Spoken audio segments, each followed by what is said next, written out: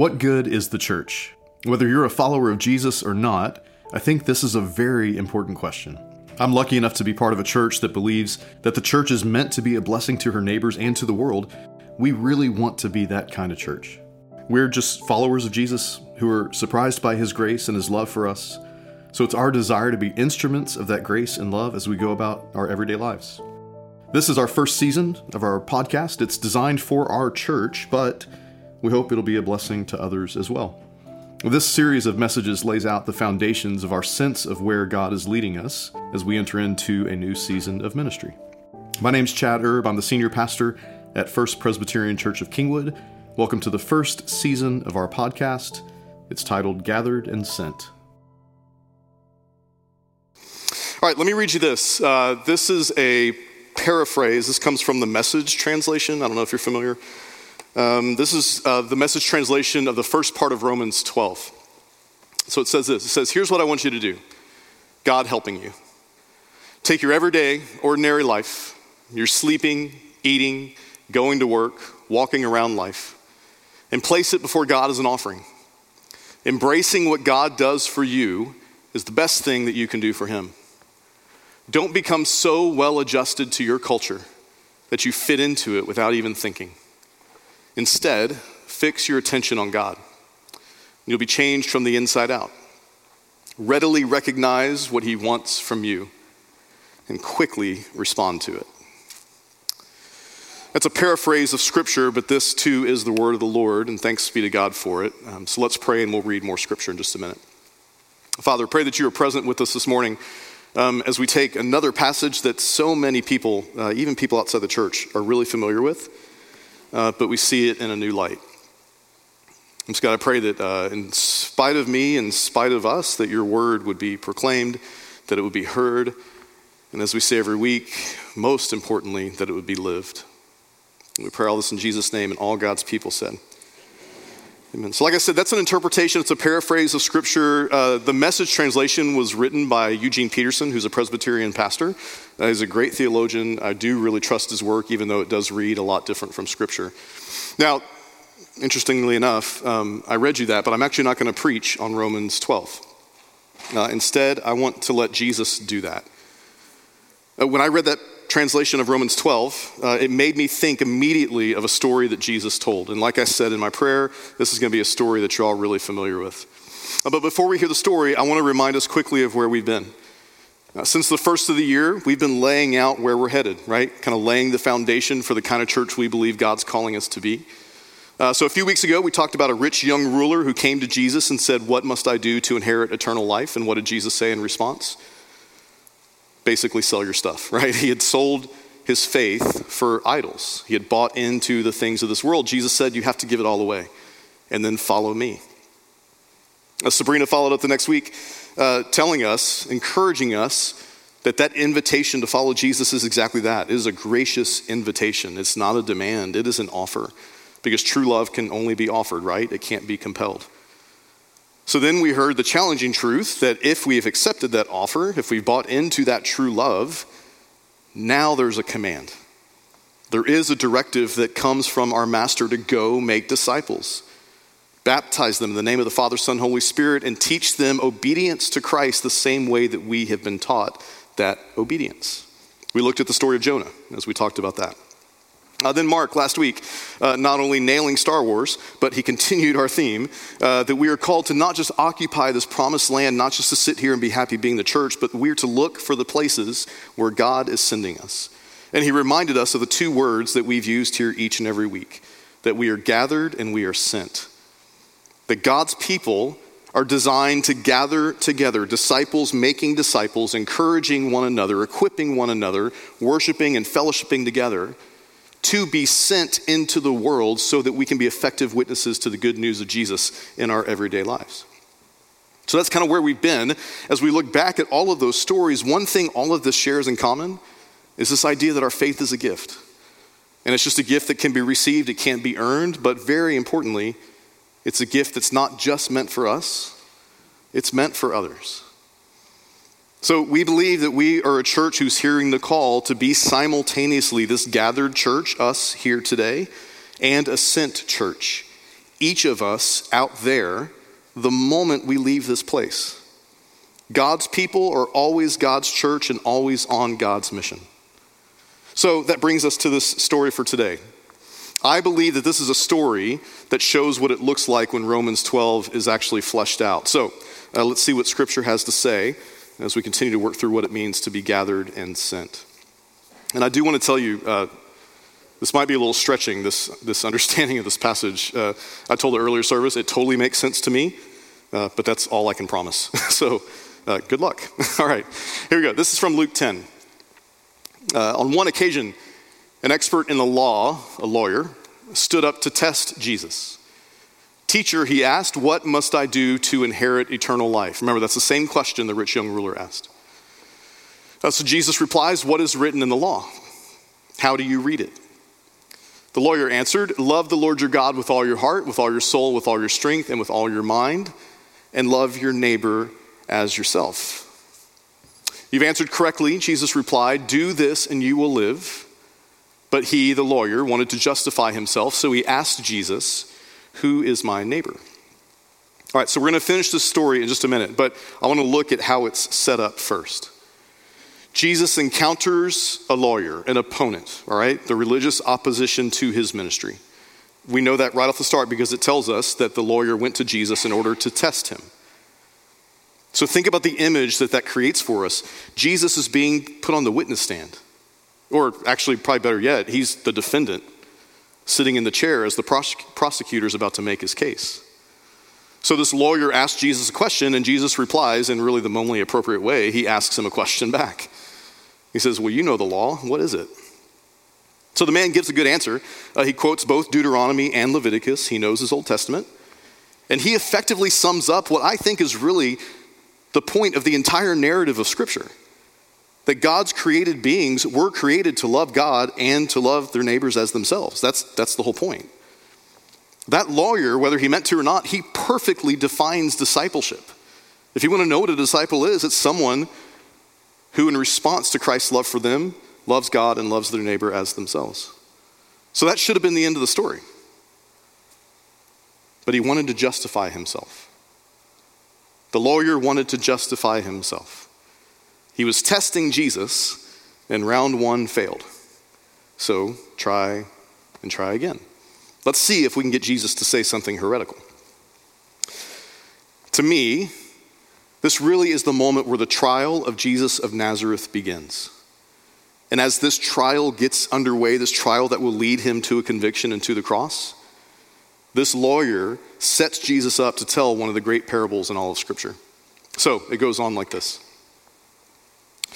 The lawyer wanted to justify himself, so he asked Jesus, "And who is my neighbor?" And in reply, Jesus said, "A man was going down from Jerusalem to Jericho when he was attacked by robbers. They stripped him of his clothes, beat him, and went away, leaving him half dead. A priest happened to be going down the same road, and when he saw the man, he passed by on the other side. So too, a Levite, when he came to the place and saw him, passed by on the other side. But a Samaritan, as he traveled, came where the man was. And when he saw him, he took pity on him. He went to him and bandaged his wounds. He poured on oil and wine.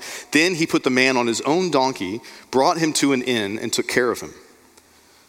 The next day, he took out 2 denarii and gave it to the innkeeper. 'Look after him,' he said, 'and when I return, I will reimburse you for any extra expense you may have.' And then turning back to the lawyer, Jesus says, 'Now which one of these 3 do you think was a neighbor to the man who fell into the hands of robbers?' And the expert of the law replied, 'The one who had mercy on him.' Then Jesus tells him, 'Go and do likewise.'" Familiar story, right? I think from our perspective, as we hear this like 2,000 years later, it's really easy for us to focus on a couple things. First, it's very easy to make the priest and the Levites the villains. I mean, clearly they're the ones who should have stopped and offered help, right? The truth is, there are actually legal reasons why they didn't. According to God's law, there are some reasons why they wouldn't stop and help a bloody and possibly dead man. The road from Jerusalem to Jericho was obviously a dangerous road. There were nooks and crannies everywhere. If you want to attack somebody, one way to do that is to put a decoy out. They didn't know what they were facing. So I don't want to spend a whole lot of time on the priest and the Levite. What I do want to tell you is they're not necessarily the enemy in the story. The story is not Jesus' attempt to critique the religious elite. It's about something else. You see, I think the story is often really misunderstood. Because another way we read the story is we assume that this is like a moral tale. It gives us an example that we are supposed to follow or emulate. Be like the good Samaritan, right? Not like the evil priest and Levite. That's fine. It's simple. Jesus is deeper. You see, what we have to remember is that Jesus' parables, and this is so important, they are not about us. They are about the kingdom of God.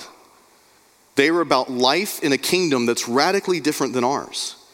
And the hero of Jesus' parables is not one of us. It's always a character that's serving as a stand-in for God. It's a character that's representing the king of this kingdom. See, Jesus is not just giving us a good moral example. I think in this story, Jesus is proclaiming the gospel. Okay, so first, let's look at the characters of the story and see if what I'm saying makes any sense. Who do we have? We have a victim. We have an innkeeper. We have these robbers, the priest and the Levite, and we have a Samaritan. Now, most of you are aware Jesus is telling this story to a Jewish man, to a Jewish lawyer, and Jews hated Samaritans.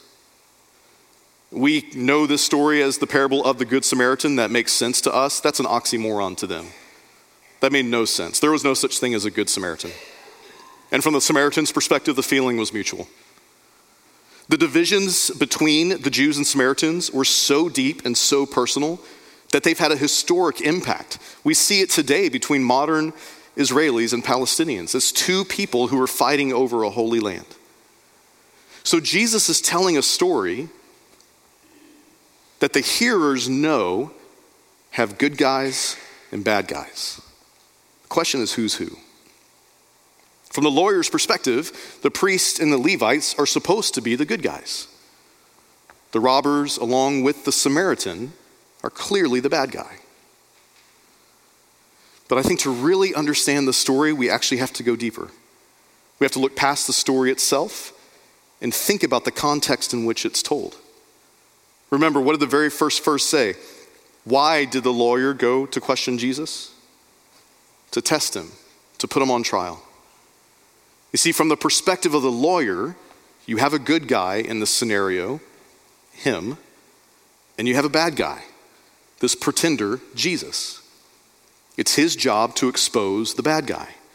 To the religious elites, Jesus was the enemy. That's why they tested him all throughout the Gospels. Eventually, their test will lead him to the cross. It'll cost him everything.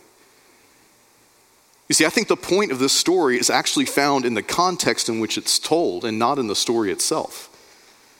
The setup is it's two men, a lawyer and Jesus. And in that context, Jesus tells a story that's ultimately about two men. A man who is desperate to find life, who's laying half dead on the side of the road, and then a good Samaritan. Look at this. You know that I'm a grammar nerd, or just a nerd in general. But there are 30 verbs in Jesus' story. Look at the weight. Look where the verbs go. Look who gets the bulk of the action. The victim, he occupies two verbs in this story. The innkeeper is described using two verbs. The robbers are described using 4 verbs. The priest and the Levite are described using 3 verbs each, so that's 6 verbs total. The Samaritan, if you do the math, 15 verbs. In any language, when one character is responsible for twice the action of every other character combined, that character is clearly the primary actor in the story. He's the point. The center of gravity in this story lies with the Samaritan. Someone who is not supposed to be a neighbor. Somebody who is an enemy. Look at this. This is one of the verbs that is used. Try to say it.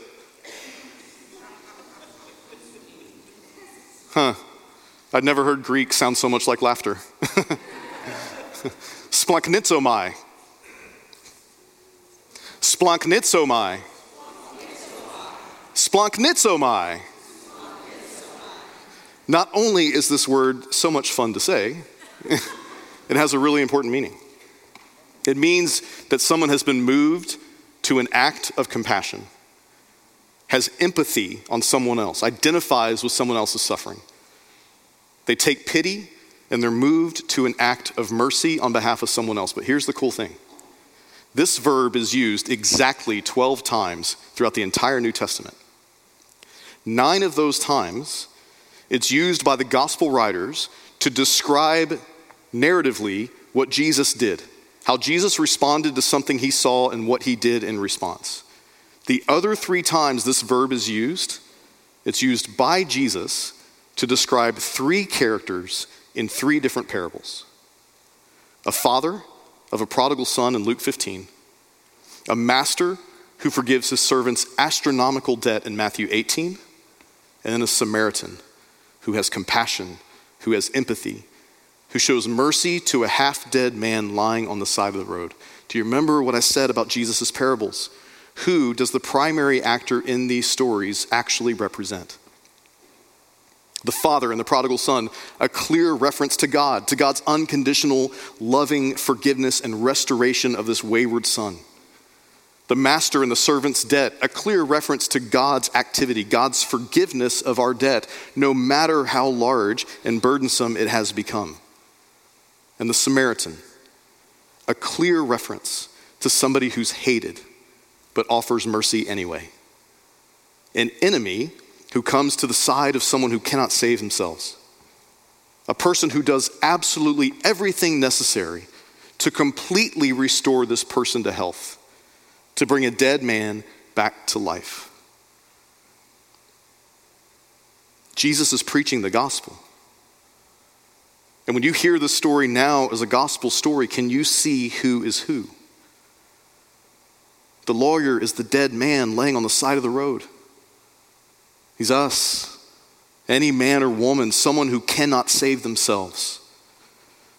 The priests or Levites, the one that we judge, do you know why they're in the story? They're actually in the story doing their duty. And the reason they're there is to show that even the priests and the Levites, as they're doing their religious duty, their religion can't save him. Do y'all see that? The religion can't save them. The only one who can save them is the one who stops, who sees it, who has splanchnizomai on the man and chooses to save him. It's the Samaritan. It's Jesus. You see, Jesus knows that this lawyer sees him as his enemy. But in this story, he's offering to save his life anyway. You see, what's interesting to me, I love the way Jesus answers questions. He tells this story as a response to the question, who's my neighbor? But can you see that Jesus' answer is actually to a different question? He's actually answering the man's original question. What must I do to inherit eternal life? And Jesus' answer is nothing. There's nothing you can do. You're laying there half dead on the side of the road, brother. And you see me as your enemy. But I'm going to the cross. I'm going to walk across. And I'm going to pay the price to restore your life anyway. You see, it's so important that we see that because Jesus doesn't allow himself, the brilliant thing about Jesus, he doesn't let himself get caught up in somebody else's argument. He doesn't let himself get caught up in the back and forth debates that we have. The debate this man is trying to start is who's worthy to be loved? Who's worthy of mercy and compassion? Y'all, to even go down that road, to give any answer to the question of who's my neighbor, who's worthy to be loved, it by definition excludes some people. To answer a question that demands limits is to make a comment on the people who exist beyond those limits. It's to say that somebody will be left out, and by default, you're making a comment on their humanity. That's why Jesus doesn't answer the question, who's my neighbor? Because he refuses to set limits on who is deserving of love and who is deserving of mercy and compassion. Instead, Jesus completely turns the table. He defines a neighbor not as someone who would be worthy of receiving my love. He defines the neighbor as somebody who's ready and willing to offer it. Jesus gives the lawyer this conclusion. You're worried about what type of person is your neighbor? I'm telling you, a neighbor is somebody who acts in love toward others. The lawyer asks, what do I have to do to inherit eternal life? Jesus tells him, only I can do that for you. The real question is, will you let me? And if so, will you then in turn cross the road and offer your life for others? That's where the example for us comes in. Will you offer the gift I've given you? Will you offer that gift to others no matter who they are and no matter where they're from? You see, this parable and all the parables are first and foremost stories about the kingdom of God, about what God has done for us through Jesus. They're not simple moral tales that we should use as models for our lives. They're about who Jesus is and what he's done. They then ask some really difficult questions.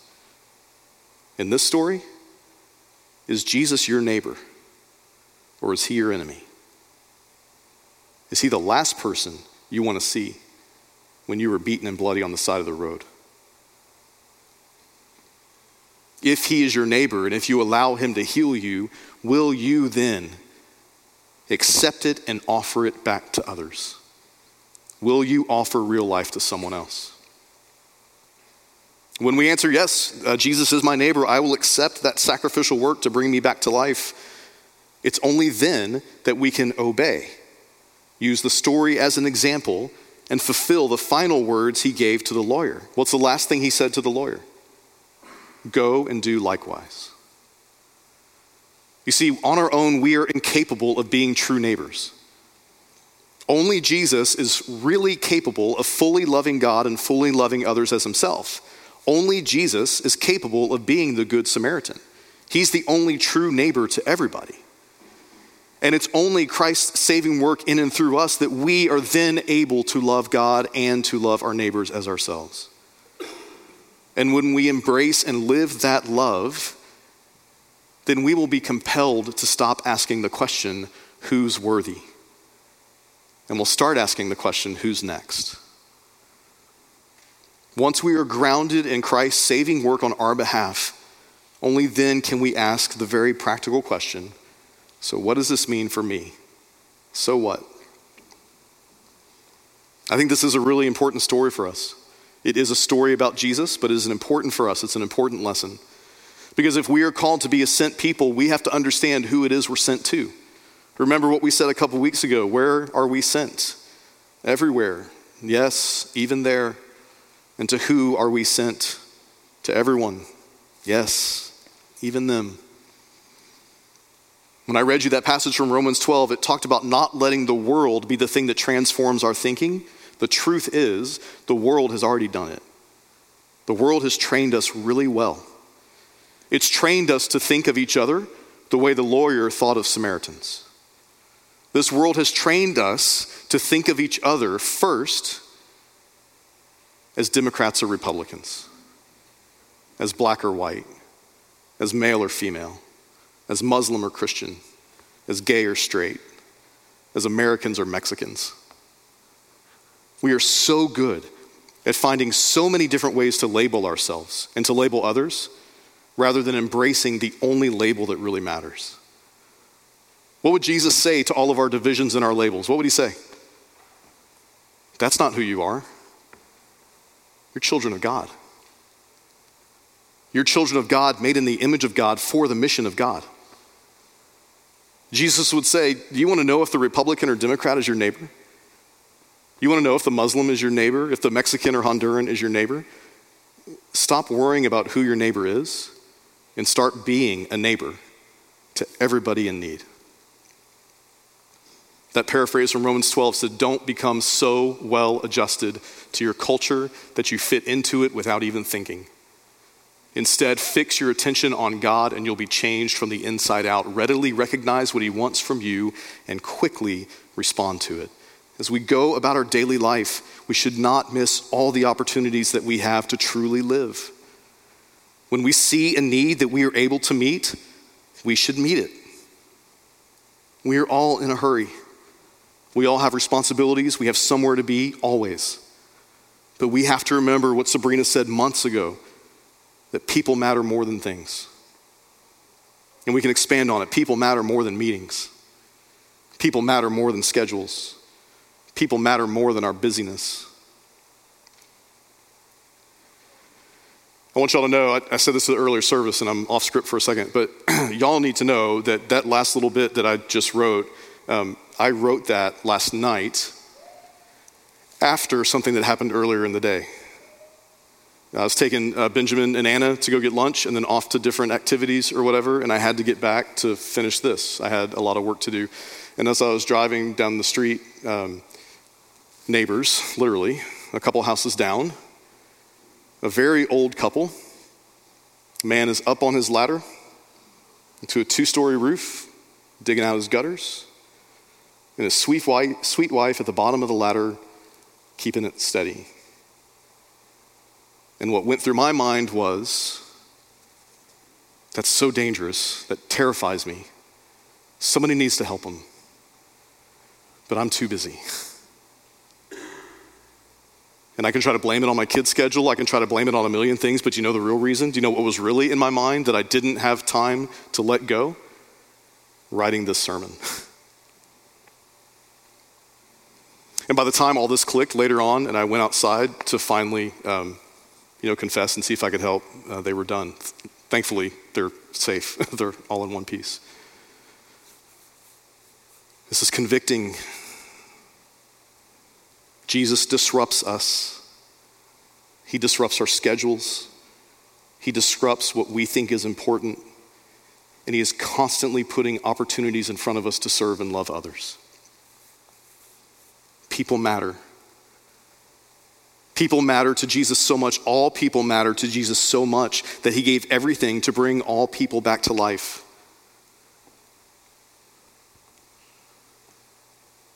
Now, life is real. Like, there's things that sometimes we have to do. So I'll tell you, I feel a lot of guilt about yesterday. But I am reminded of another truth, that I wasn't put here on earth to do everything by myself. That I have 15 other neighbors around me. That we can best do this when we all hear the call, when we correct one another when we fail, and when we encourage and equip one another to respond when we get the opportunity. God is laying out before us opportunities each and every day. We don't have to be like Jonah and be sent to some far off land. Every time you walk out of your house within your own home, there are opportunities to have compassion and mercy on someone that God dearly loves. That is what we are called to do. So what if we were a people who could see past our divisions, who could see past our disagreements, who could stop looking at others as other? And as odd as this sounds, what if we could learn to see all people as wounded and broken? To see all people as left beaten and bloody on the side of the road. Now, I know that sounds weird, but do you know what you can't see when you see somebody beaten and bloody on the side of the road? Do you know what you can't see when they're covered in bruises? You probably can't tell what color they are. You probably can't tell where they're from. You probably don't know their nationality, their sexuality. You have no idea what they believe. You don't know if they're anything like you. Do you know what you know? You know that they're in need. And Jesus is telling us that is all you need to know. In your brokenness, I love you, and I gave everything to bring you back to life. Will you do that for somebody else? Let's pray.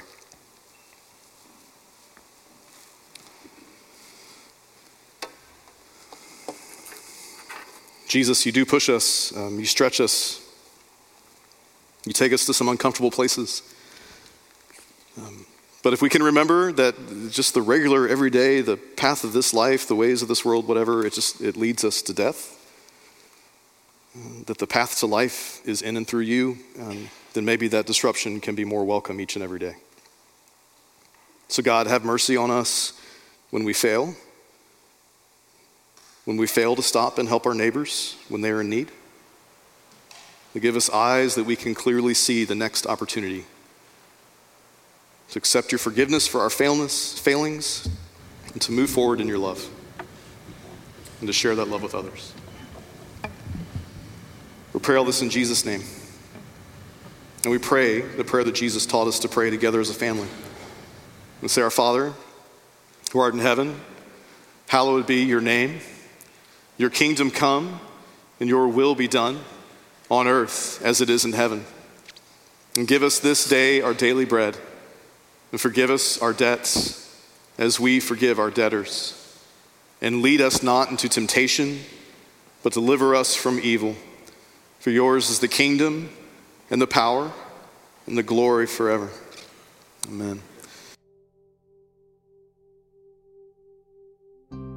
Thanks for listening.